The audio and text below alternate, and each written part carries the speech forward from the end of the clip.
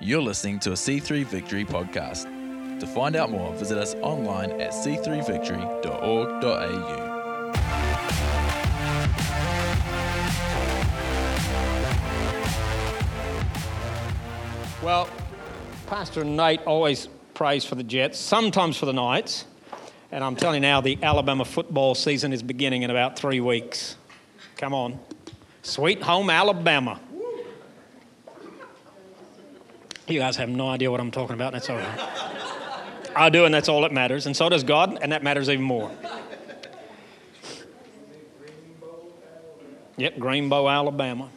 Mom always said, stupid is as stupid does. Yeah. You guys ever see the NCIS New Orleans?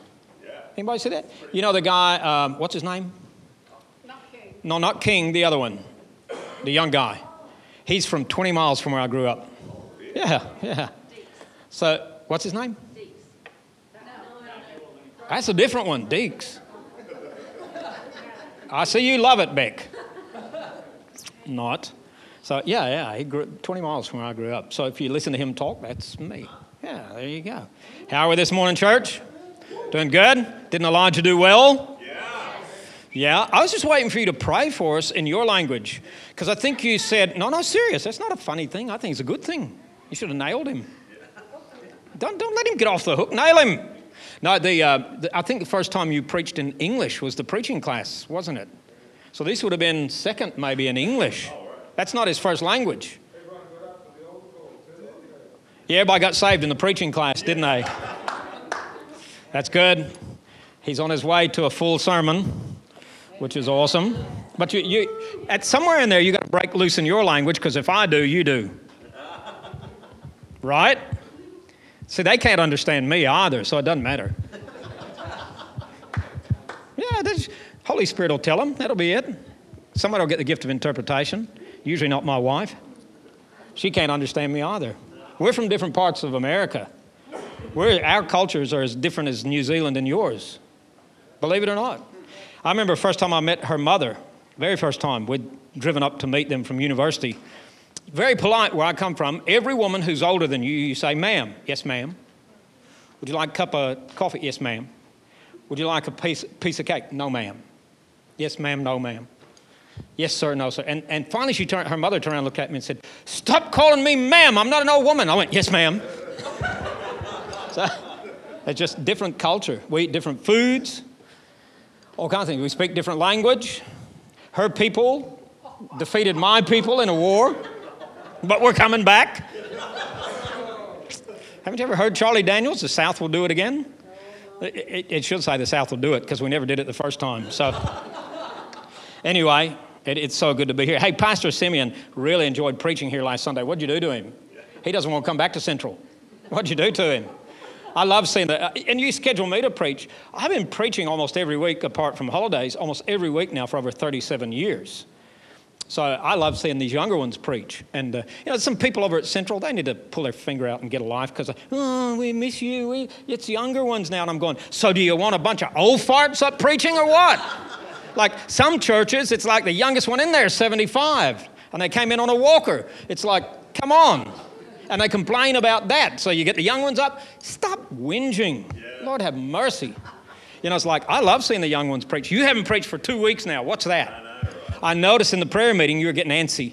Yeah. Like Darren wanted to preach, didn't he? Hold the horses. Like he was ready to go. I was trying to give him a signal while he's up here, and he's just getting so into it. It's like, yeah, get away, Keith. I'm doing well. It's like, but these guys, I love seeing them preach. Love developing. Love seeing them preach, and stuff like that. No, I was here a month ago, and I think I didn't preach. I didn't do a thing. Just sat there, like a pimple on a pumpkin. Is that right? I don't know. Hey, who? Christopher. She looked up. Yeah, Christopher. That's right. Now I'll say it in Alabama. Y'all know what he says when he says "Roll Tide." You don't know what I said. I said, you know what he means when he says "Roll Tide." You didn't understand. You had to understand that one. Yeah, Roll Tide. The name of the football team in Alabama is the Crimson Tide. So that's what they say. If you ever see me wearing a shirt, Roll Tide, it's nothing to do with the gospel. It's to do with football. So away we go. And it's nothing to do with the cross. But anyway, everybody in Alabama was born again anyway. That's what it is. No, not true. So we should pray right now for Alabama. No, they're not playing for 2 or 3 weeks.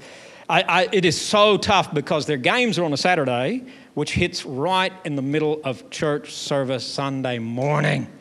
And I'm standing there going, oh, God, I want to check the score. The Holy Spirit saying, you do that, I'm not showing up. I have to wait till after the service and go, oh, okay, they won. By the way, if you think it's not important, it is when you're from Alabama and you've won 5 national titles in 9 years, the last 9 years. That's pretty important, isn't it? The head coach of Alabama, now this is a university, this is not professional. What are you laughing at, Joel? You know I can see everything here. I might be going deaf, but I'm not blind. And I am going deaf because of your kind. With the loud music. Now, what are you laughing at? You're not going to tell. Keep going. I better. What was I saying? Oh, the head coach of Alabama, university, this is not even professional, made $9 million last year. Wouldn't you like him to tithe here? Come on, baby. It's like, you think they're not serious? The stadium at the University of Alabama holds 101,000 people. Yeah. You know, it's like, and I don't even know the city's got that many people in it. I'm serious. So they come from far and wide. Anyway, let's get on with it. Right. What did you get me off track for, Chapman? Wow. Yeah, the Army days. Chapman, where you going, Jed? Come sit down. No, go ahead. You can go to the bathroom. I'm kidding. No, he's not now. Hope you got a bladder like your dad because you're going to need it. I'm going a long time. Oh, he is so just like you, Darren. I swear. I got to do the T-bar on him. Break him in? Yeah, okay. I had Darren doing air swimming twice, not only once, because when he said, how'd you do that? Oh, okay, he did it again. We'll talk about that later. Oh, we could tell the story about in Malaysia? No, okay. On the first team. Beck loved it. She was killing herself laughing. Anyway, Simeon loved it last week, and they love you preaching over there too at Central. They said, when's Pastor Darren coming back? I said, never, because I don't schedule over here anymore. Yeah, Nate goes, it's all mine, buddy. You're getting nothing. Have you had Nate here yet? No. What's the go with that? Yeah, you guys ought to do a swap. I got to tell you. No, I won't. We need to get into it. Right, so listen, we start a great series for this month, which is a part of our vision of influencing our city for the kingdom of God, which is so important. It's a big word. How do you even measure that? How do you measure if you're being influential? I think some people can only measure by numbers and things like that. It's far beyond that. It's far more than that. And we want to do this. And it's both timely and strategic. As we're putting, the board has said, we're going to put a stake in the ground and we're going to create the Victory Center. And we had our first initiative there last Tuesday. I think, Tamika, you guys, when are you going to get that thing in? They're looking at this music play group thing to draw community people with kids into there and do that. We need that submission quick. Yeah. I know. Well, you can crack the whip. It's all right. Just tell her that we got to do this. But first initiative last week, which was good, and a man walked in there off the street with his kid. He just saw the balloons hanging outside, and the kid wanted a balloon. He was meant to go to the doctor, ends up walking inside, spending 20 minutes with our team, and they sent him away with some food and invited him to come back to this, which was awesome. And we've already had a person born again there in the center, which is good. So we want you to pray for this. We want you to pray for creative ideas and initiatives. We don't want to do what everybody else is doing. There's a lot of, right around our area there geographically, there are 4 unemployment agencies. So we go, okay, we won't do that. We'll just refer to them. And then there are other things, there are other welfare things. We want God to give us something unique to us that'll meet a need and get people's attention for the kingdom of God. And so pray for us that will come and for those kind of connections to happen with our city, which is extremely important because it's a substantial stake in the ground saying, we're not just asking you to be influential. We're saying as a church, as a leadership, we're putting our money where our mouth is and our time where our mouth is, and we're putting a stake in the ground and saying, we want this to work. It's not just your average community center. When you see a church running a clothing shop or whatever, it's not that. We want to see it go far beyond that and make an impact in the city. And it takes time to do that. You can't just do that by snapping your fingers It takes time. So you pray for our church, all of us. We're in this together. And who knows, some of you might come down there and get involved in some things eventually, like, teen depression and suicide and things like that there that we run over the years as we move ahead. But today I want to you guys are going to have to hear part of this again. So I'm not going to apologize. You probably don't even remember what last week's sermon was. I have to look at my notes so I remember. It's true. How many? Do you remember what Simeon preached last week? I know it's influence. Don't tell me that. It's more than that. He preached a lot. But anyway, so I'm gonna take them through that and then add a bit to it. I told you I was going to do that, didn't I? You guys were there, weren't you? So you just got to say yes, amen, preach it to everything because you know what's coming, right? Amen. Good. You're in trouble anyway, so you better. No, they're awesome. I love his music. He's got an anointing on him for that, doesn't he? So I'm going to put you in a picture because what I wanted to do last week as we start talking about influence, I wanted to make an adjustment in our thinking in a couple of ways. I want to challenge some previous paradigms and practices. Paradigms, ways of doing life, viewing life, approaching life, and then the practice of that. And the first paradigm I want to challenge today, it was based on a teaching that went through the churches in the 90s. We actually had a guy come in and teach this, and we had his CDs. I threw them all away eventually. He's a good guy, don't get me wrong, but it's this mentality that you're either called as a king or a priest, right? Some of you have a kingly calling, which means your calling is out there in the marketplace to influence for the kingdom of God, and some people have a calling primarily or even exclusively in the church for the kingdom of God. And so you either have a king calling or a priest calling, a marketplace calling or a church calling, either or. And I want to adjust that thinking. I'm not sure that's right. As a matter of fact, I'm sure it's not right. I'm going to stop being nice. And the teaching told you had this calling to one or the other, and it was primarily there. Now, it is true. Many of you have a calling to the marketplace, and we want to affirm that. No doubt about it. We don't deny that. And some of us have a primary calling to build up the house of God, and we affirm that. We don't deny that. However, the deal is this. Any teaching that draws a line in the sand between this thing, the king and the priest, it causes confusion and segregation. It's not right. In the New Testament, all of us are called kings and priests. Did you know that? There's no such thing. That's Old Testament language. Oh, the Levites are the priests and the rest of us serve them. No. That's Old Testament.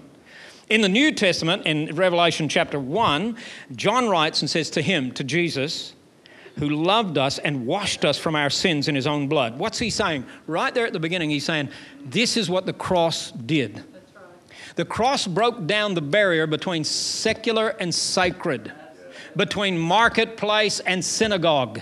Yeah. Got it? Between the house of God and the people of God, or the people in the marketplace. And he's saying, he washed us from his sins by his own blood, and he has made us kings and priests. Not kings or, kings and priests, to serve his God and Father. To him be glory, dominion forever and ever. He goes on in chapter 5. It's not up on the screen. I'll just tell you that. Chapter 5, verses 9 and 10. And he says, Jesus has made us to be a kingdom and priests to serve our God. Wow.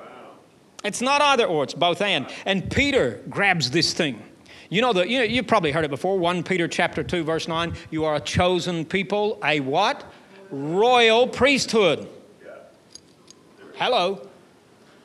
There is only two in history who are both king and priest, named in the Bible. Did you know that? Well, sorry. Put Jesus in there and there's three. You know who they were? First one, Melchizedek. You guys got to be quiet on this one. Second one, David, obviously. And then Jesus. And interesting, it talks about Jesus walking in the footsteps of Melchizedek and David. And we are, as his followers, Christians, following in his footsteps, both king and priest. Not one or the other. Because, see, wherever we are at, we bring both the presence of God and the authority of the kingdom. Don't have to wait till Sunday to get somebody into the kingdom. Hang on, wait.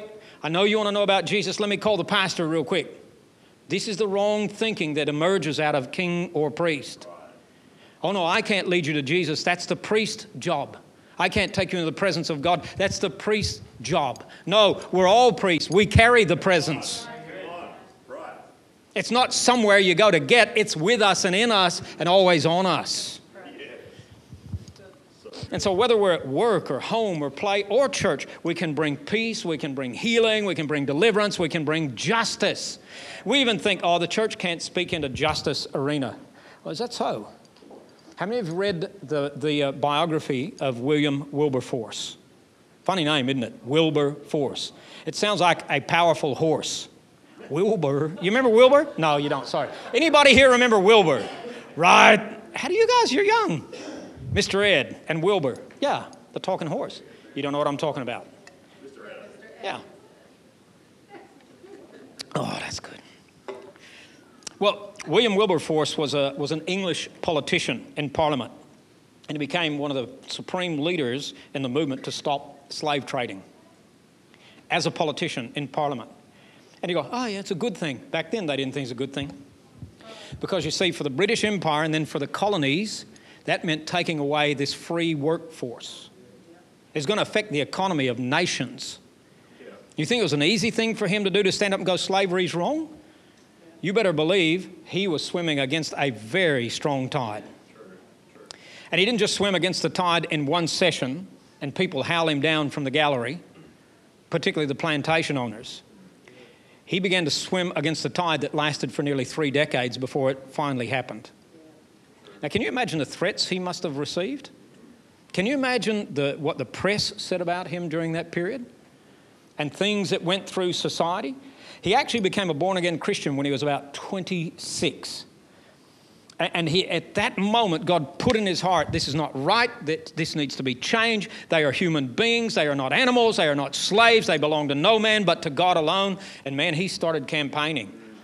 And he headed the parliamentary campaign against the British slave trade for 20 years until the first bill was passed against slavery.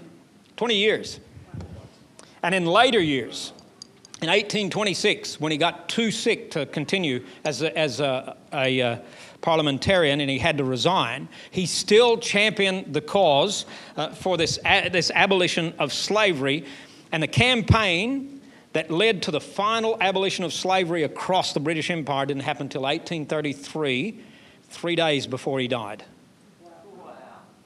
Now, you want to talk about influence? That influence didn't just happen in the British Empire. That influence finally migrated to the colonies or the states, these new states of America. And finally, slavery was abolished there. Now, this is what you call influence. And this happened in the marketplace by a Christian with no title as priest, no title as bishop, no title as pastor, but because the Holy Spirit put a burden in his heart to see society changed.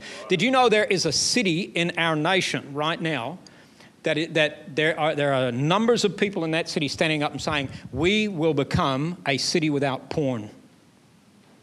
It's Toowoomba. And you go, no way. That will never happen. Not with the internet and not with the trade and not with the dollars that are in that. That will never happen. Well, tell that to William Wilberforce. They would have said the same thing back then about slavery, which was just as powerful. And this thing is happening so strong that one of the persons in Toowoomba that heads it up got a phone call recently, not that long ago. And in the phone call, she answered, and a PA said the name, such and such wants to talk to you about this anti-porn campaign that your city is on. And she didn't think much of it and went, oh yeah, okay. The person had an accent. Not like Elijah's or mine, but had an accent, speaking English. So all of a sudden she goes, yeah, okay. And all of a sudden, the president of France comes on the line and says to her, we see what you're trying to do, and we are very interested in how it's going because we need to do this in France. Now, it's a long way to go, but who said the church can't be influential in society? This segregation of the king and the priest anointing just causes bad thinking and practice, and it builds these walls between secular and sacred, and we just got to stop this because you don't find this in the New Testament. All of us are inspired by the Spirit of God to be influential for the kingdom of God wherever we are at and with whomever we are talking to or wherever the opportunities arise. Do you know, I have led more people to Christ through non-church activities than I ever have through church activities. which is true. I'm not the stand up front, speak to thousands of people as an evangelist, and they flood the altar. That's not me. I can stand up front knowing there's multiple people in there that need to be born again, and I can plead my heart out, and one lonely person will walk to the front in tears. And then this other guy stands up and just says a few words, and boom, they flood it. And I go, what's that about? But I know this. Well, I know that's not my gift. My gift, I'm a teacher, pastor. I know that. I see things in the Scripture that people miss. I pull the stuff out that people just wash over. I'm happy with that. But I do know this. I have led more people to Christ through my sport, through connections, There was a time, now you can try to cast demons out of me later, but it's no good because they don't go. Anyway, no, I'm kidding. But I had my own martial arts class for many, many years. I led more people to Christ through that martial arts class than all the other ministries in the church ever did. I used to go jogging when I didn't have all these lower body injuries, and now I have to do bicycling. And I would always choose a partner based on there had to be two qualifications for my partner in jogging. They had to be slower than me, and they had to be lost, not born again. Now, the reason they had to be slower was I can set the pace, which means I can talk. Right? Because I don't want to get some sprinter or some marathon runner who runs so fast that my lungs are exploding and I can't talk about God while we're running. I got a captive audience while we're running. Things like that. All of us are empowered wherever we are at to bring the kingdom of God into places. So I'm challenging this kings or priest thing, but there's another thing I want to continue in the challenging of paradigms and practices, and it's this thing I call the inside or the outside thinking. Very akin. It's where this segregation could occur, inside or outside thinking practice, and this is where somebody believes this. Well, my calling is to the marketplace. So I'll be an influence for God in the marketplace, but if and when I go to church, I'm just there to get. I just come and sit and get. My calling is not to do anything inside the church but receive. Ooh. Or you got somebody like me going, hey, my calling is in the house of God, building up the body of Christ. You people can go in the community all you want to because that sucks. I'm just going to build up the people of God. Inside or outside?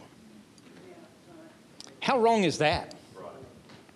It's almost like we're going to live, if mine is an inside mentality, I'm going to live like the Amish people, excluded from society because they're dirty and I don't want to get polluted by them. I don't want them to touch me. They're unclean.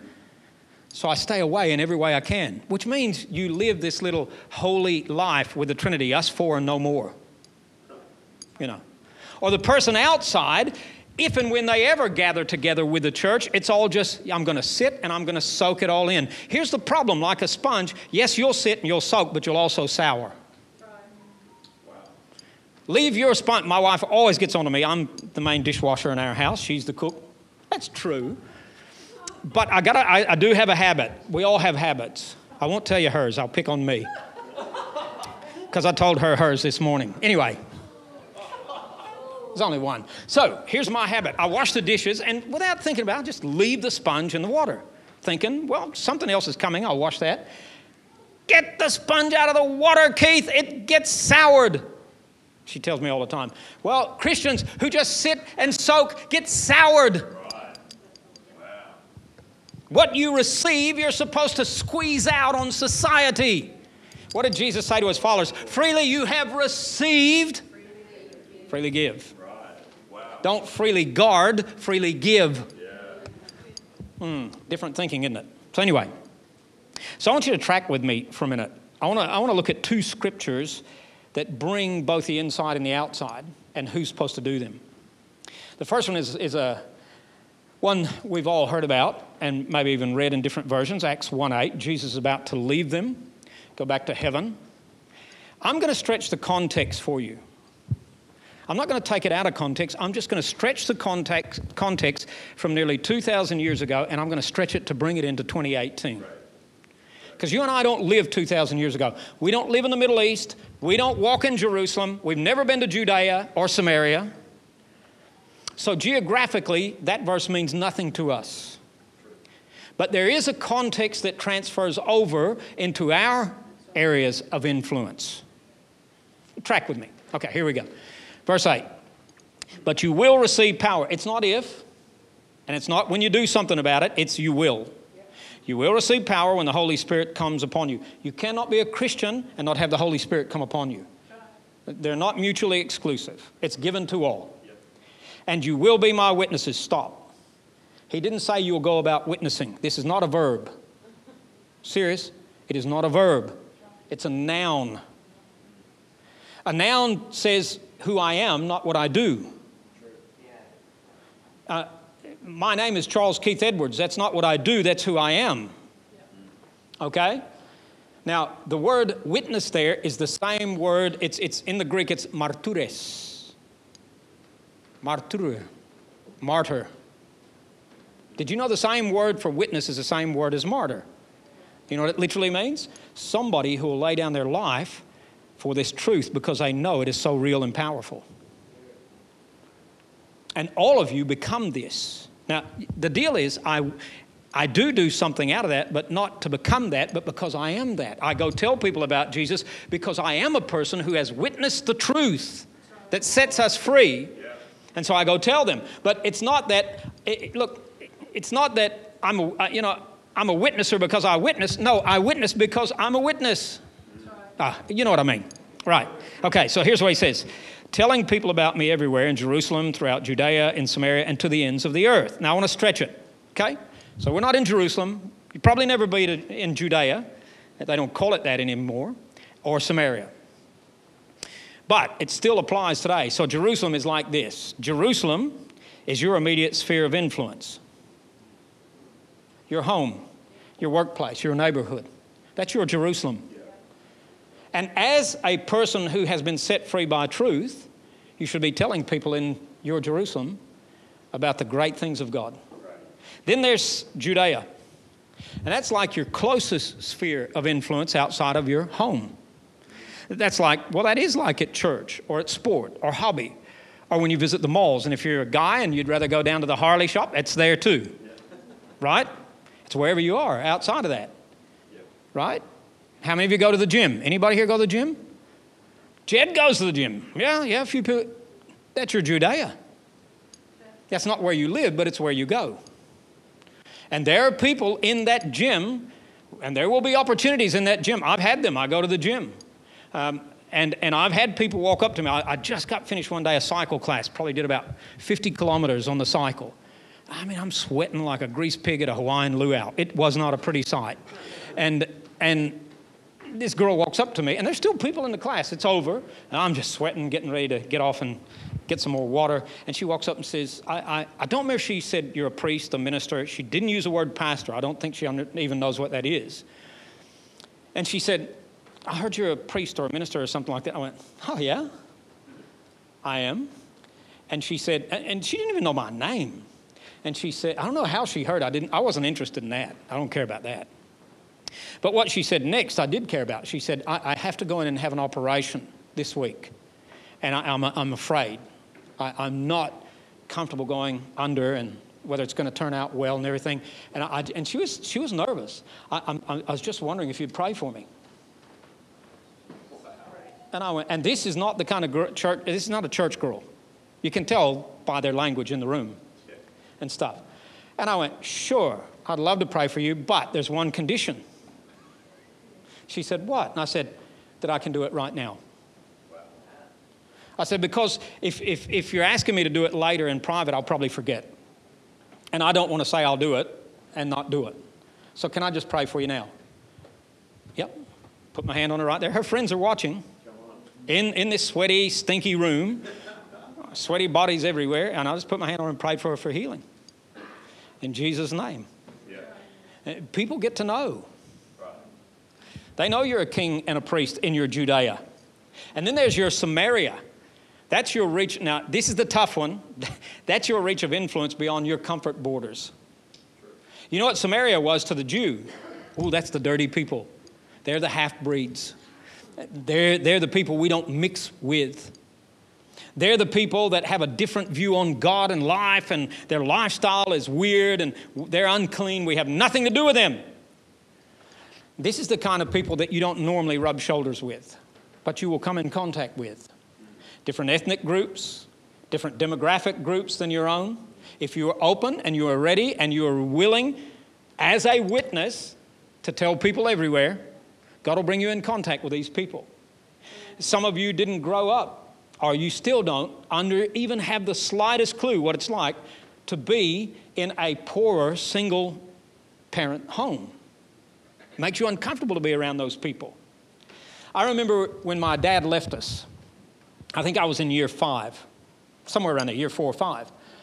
You gotta remember, this is way back in ancient days, and it was very unpopular for your parents to split up. I was made, now we weren't Christians, you gotta understand, I'm in a public school. I was actually made by my friends at school to feel like I was unclean. Like, here's how it happened. Remember, I'm 10 years old. Every day I'm used to hanging out with these kids at school and on the playground and having lunch with them and everything. All of a sudden, every one of them, without fail, say to me, we can't eat with you or hang around you any longer. I said, why? They said, because you don't have a dad anymore. I thought, do you think my mother is a whore who is hot to trot or something? That's probably what the parents are thinking. They're no longer safe to be around. There are people out there that your previous mentality would say, stay away from them. All they want is this or that, and they're not safe, and they're unclean, and they're the very people. Isn't it interesting in John 4, John says, and Jesus had to go through Samaria. Well, that's not true. He didn't have to go through Samaria. As a matter of fact, Jews didn't travel from Jerusalem to Galilee through Samaria, which is a straight line. They would actually swing out west beyond the Jordan, so they bypassed. It took them days longer because they just did not want to be in contact with the unclean Samaritans. But God said he had to go through Samaria. Why? Because God had an appointment there with him with a woman who was unclean. And then a whole village came into the kingdom. This is your Samaria. There'll be people that you'll go, I just think it's so, I don't feel comfortable being around them. Good. Your job's not to be the comforter. The Holy Spirit is. And then we've got the ends of the earth, okay? And this is with whoever you come in contact with, wherever you are. Let me tell you about one. We celebrated these guys last week. How many years? 16? 16 years. Janet was, I don't know how many years. We celebrated staff who were, you missed it, didn't you, Jess? Because she was unwell. Oh, you're there, good. So we had some anecdotal, funny stories about these guys. And one of our pastors, Karen Thorpe, told a story about Janet. At Christmas time up in the area, we'll often buy multiple boxes of chocolate and go to the businesses around handing out chocolates and saying, hey, just want to wish you a Merry Christmas, have a God bless Christmas and everything. So people went out in groups of 2 and they scattered throughout the whole business area up there at Charlestown giving out chocolates. So Pastor Karen's going with Pastor Janet and they're going down the Pacific Highway and they're going one to this business and one to the next business. Well, it just so happened Karen went into this one. The next business was Naughty and Nice. You know what I'm talking about? Shame on you. Anyway, toys. Anyway, Naughty and Nice. Janet bowls in there without any fear whatsoever and disappears. And Karen's going, oh my goodness. So Karen comes out and there's no Janet. So Karen goes to the next one, gives the chocolate, comes out again. No Janet. Goes to the next one, goes in, gives the chocolate, comes out again. No Janet. Where has Janet gone? So she thought she'd better go rescue Janet from this filthy owner of Naughty and Nice. And she comes in and Janet is just having this wonderful conversation with this man about Jesus with all that yucky stuff around. And come to find out, she found out he has a heritage as a Greek Orthodox Christian, but somehow not walking in it. And was more than happy to talk about Jesus and be prayed for. Whoa. Wow. Whoa. That's a pretty edgy Samaria. Yeah. And I'm not telling you on your way home to duck into Naughty and Nice. So, okay. Don't say that. What's that? Just to be clear. Just to be clear. Pastor Darren might tell you, but I'm not. He didn't mean you, Jed. Okay. That's the outside scripture for everybody. Yeah. Let me take you to an inside scripture that's for everybody. The previous one is out there, wherever you're at. This one is actually in here. Ephesians chapter 4, verse 11, Paul says, Now, these are the gifts Christ gave to the church, the apostles, the prophets, the evangelists, and the pastors and teachers. Their responsibility is to equip God's people for what? To do his work and build up his church. Who's to build the church? Pastor Darren, we pay you and Pastor Beck, to build the church. No, we don't. We actually pay you to build up the people who are the builders of the church. You get it? And this will continue until, there's an important word, until. As far as I can tell in history and scripture, that hasn't happened yet. Until hasn't been reached in history. What is that point? Until we have all reached the moment in history where the body of Christ is complete and mature. We're meant to keep equipping you to build his house so that we can be witnesses out there. Got it? This is the end here. It's not an either outside or inside. It's both outside and inside. You don't just come and get, you also come and build. Yes. Well, I know you're going to say preach because that's true. So I want to tell you, church, it's time for us to rise up and be influential and be the people we've been called and empowered to be, and to shake off this exclusive mentality that limits us to stepping in and serving and building and reaching and influencing and doing both and, not either or. All right, let me take you to one more point before we finish today. That was tearing down some old paradigms and practices. Out of this, I want to talk about the power of combined influence. So if we get it right and we're doing both and, we are out there as witnesses and we are in here as builders, you'll see that it's powerful. It's incredibly powerful. But here's the deal. One will affect the other inevitably. Listen to me. Weak church, weak influence in the city. Strong church, amazing influence in the city. That's the way it works. That's the way it rolls. And from the beginning of the church in the book of Acts, you're going to see this synergy. I did this thing. I started trekking through Acts going, oh my goodness, look at this. This is amazing. How these individuals as a group and as individuals made an impact in their city as a covenant community. They grew each other and they cared for each other, and yet together and even individually they went out there, and it was just incredible, and it captured the attention of the people of the city. Rick Warren asked this question. If your church stopped existing tomorrow, like in other words, if we shut the doors and go, hey guys, we've had a good run, it's been real, it's been nice, but honestly it hadn't been real nice, so we think it's time to pull up stumps and call it a day. How many out in the city would even know we're gone? Really? These guys over here would probably go, sweet, we got the whole car parked. Is that about all they'd know? Listen to the phrases used by the historian that talked about the church. His name is Luke. He's a doctor, he's a historian. He used phrases, and interesting, in one of my commentaries, the heading above one of the chapters was their reputation in the city. The first church had an amazing reputation in the city. Listen to the phrases. I'm going to go through these quick. Stay with me, Josh. Chapter 2, verse 47, enjoying the favor of all the people. Now, I only picked out a few. And when it says all the people, it's not saying all the church people. It means the city. The Message version puts that verse like this. People in general like what they saw. That's pretty good. And then you go to chapter 5, verse 13. They, the church, were highly regarded by the people. The city esteemed the church. Now, I don't have to tell you that in today's age right now, there's a question mark over the church in Australia. Whether we like it or not, we're in the same boat with all the ones who've been doing pedophilia. That doesn't mean we did it, but we're in that same boat. It is now our role to redeem that. We got to buy it back and get it back. We don't stand and throw rocks at the ones who did it. We rise up and become influencers who, again, get the city to go, hey, you guys are awesome.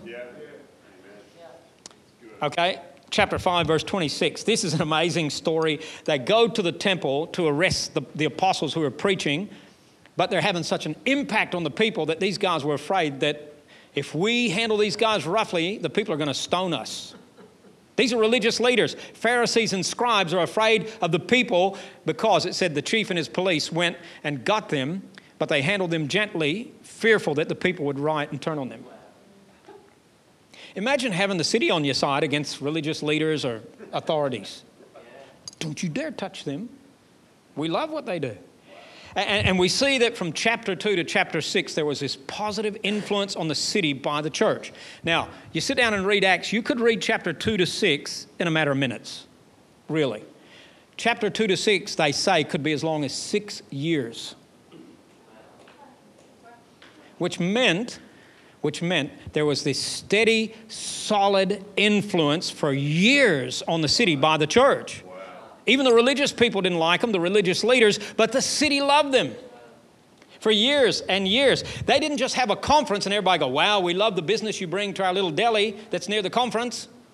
Man, this went for years.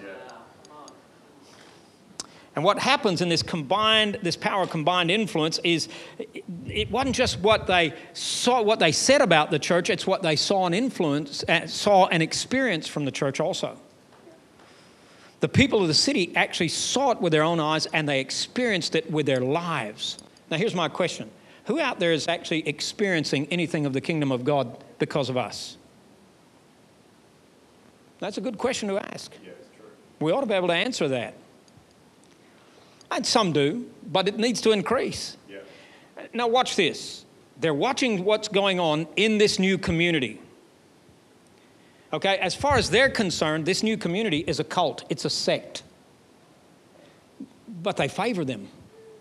They highly regard them. They protect them even. What are they seeing? Chapter 4, verse 32 and 34 says this. All the believers were one in heart and mind. That's in contrast to Jewish religion where they weren't. There was this great divide between Pharisees and Sadducees. They were constant arguing and at war with each other. No one claimed that any of his possessions was his own, but they shared everything they had. Verse 34 said there were no needy persons among them. Totally different to society, where society had no obligation or responsibility to take care of people on a dole or who were unemployed or widows or widowers or old people. And all of a sudden, this new community starts gathering their possessions and throwing them at the apostles' feet, saying, we've got a lot, they have nothing, it's going to be shared now. It's like the guy who, the pastor said to him, you know, would you give to the poor if you needed to, or people who didn't have? Oh, yeah, of course I would. So would you give your stereo? Yeah, of course I would. Would you give them some of your food? I'm sure I would. Would you give them your car? No, I wouldn't give them my car. Why? Because I've only got one. That's a joke. So in other words, I'm not giving because I've only got one, and that's for me. I'm not going to share it. These people sold everything they had and laid at the apostles' feet and said, this is not right that we've got much and they have nothing. And the city watched this and went, whoa. They might be a sect, but I tell you what, they're the real deal. The people saw this new community living in a covenant that they had never seen before. So, and I'm telling you, it's so different to our day and age where people church shop. You know what I mean? It's like, Pastor, season's up. You know what that translates to? The programs down the road are better for us than what you're running. So we're going over there. Or we like the building better, or we like the preaching better, we like the music better. What about relationship and covenant? Like the city just watches it and shakes their head and goes, can you imagine at work? Oh yeah, you go to Victory, don't you? Yeah, I used to. Oh, okay, where you go now? I go the one down the road. Right. Okay, so you went to Victory for 5 years. No, I went there for 3 because before that I went to the other one. I mean, on average now, people move church once every 7 years in Australia. What do you think that's saying to the city? It's saying the same thing they say. Well, you know, I used to love going to the movies at Glendale, but man, as soon as Hoyt's upgraded, that's where I go. Isn't that true? Church shopping. That's not covenant.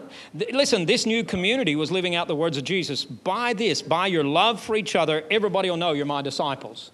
Not because of the programs in the church, your commitment to each other.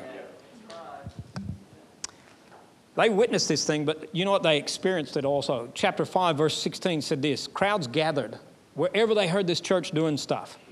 Crowds, and you know what that means? It didn't mean church buildings. Did you know the church could not even rent property for the first, I think it's 300 and something years of the church? it was illegal because of the Roman Empire for you to rent a building for religious purposes. So when it says they gathered, it's not talking about in a church building. It's talking about wherever they were. And the crowds gathered, bringing their sick and those tormented by evil spirits, and all of them were healed. They didn't just hear about it. They then started getting in on it. They started experiencing the power of God. If you go near to the end of chapter 5, you know what you're going to find? People came from other cities also bringing all their sick and their demon tormented to be healed. They even laid them on mats in the street, hoping that even the shadow of Peter would fall on them and heal them. Right. Wow. Now, what does that say to you? What do you think you miss out of that? The crowds are so flippin' big, you can't even get close to Peter. But maybe, just maybe, if the sun is shining the right direction and his shadow falls across my brother who is crippled, it'll heal him. I don't need Peter to touch him. I just need his shadow to fall on him. That's the city saying that, not the church. Come on. How good is this? I got two more. Stay with me. This is interesting, out of chapter 6 and 8. Now Stephen, a man full of grace and power, did wonders and miraculous signs where? Among the people, out in the city. All right, chapter 8. When the crowds in Samaria, by the way, heard Philip and saw the miraculous signs he did, they paid close attention to what he said. So there was great joy in the city. Who's Stephen and Philip? They are two of the first 7 men chosen in Acts 6 to do what? Not to hold an office or a title, but to wait on tables. The word is literally waiting on tables. You know what that meant? Not waiters.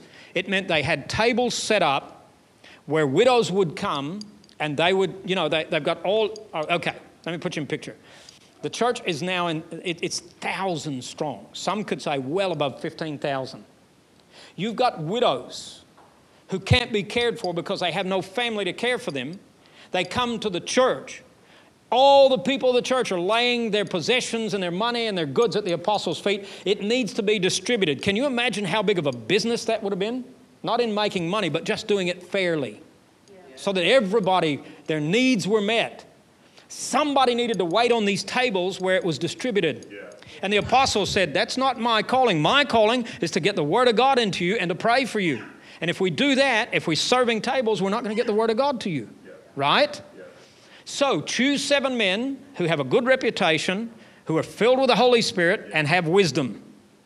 And it actually says in the New King James, we will hand this business over to them. Sorry, Beck, but they weren't allowed to sell the business like crumb.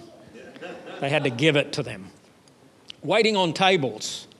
Stephen and Philip were 2 of the 7 men chosen to wait on tables. But what do you read here that they were doing? They were out in the streets, speaking the word of God and healing the sick. Just ordinary men. You see this? Now here's my point. Listen to me. Don't miss this. Because they are serving inside and the church is getting strong and a reputation and things are happening and crowds are gathering, they are also able to go over here on the outside and preach the word and people are born again and the sick are healed and they're brought from all over to get with them. As a matter of fact, the first martyr, literal, gave his life, was stoned to death for Christianity was this man, Stephen. Wow. What happens inside will have an effect on the outside. There's no doubt about it. But if you've got a weak church because people have got this either or, you don't have a combined influence. But when you've got a strong church, you're going to have a strong influence into a city. Let's stand to our feet.